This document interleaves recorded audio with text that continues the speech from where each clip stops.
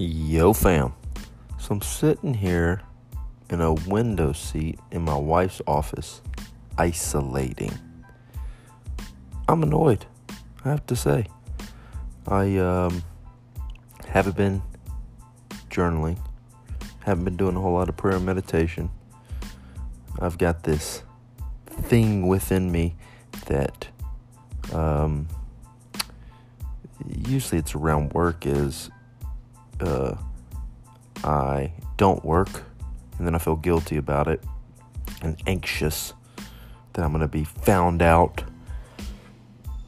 I'm just in a weird place. Feel like I've been coming out of a little bit of a funk, but yeah, it's just annoying when I back myself into a corner, and it's all self-created when there's nothing to be, worried about. I got a 3-day weekend. I'm pounding coffee, my favorite thing to do, and it's all good.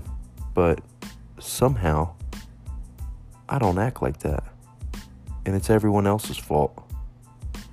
That pisses me off. What do you know?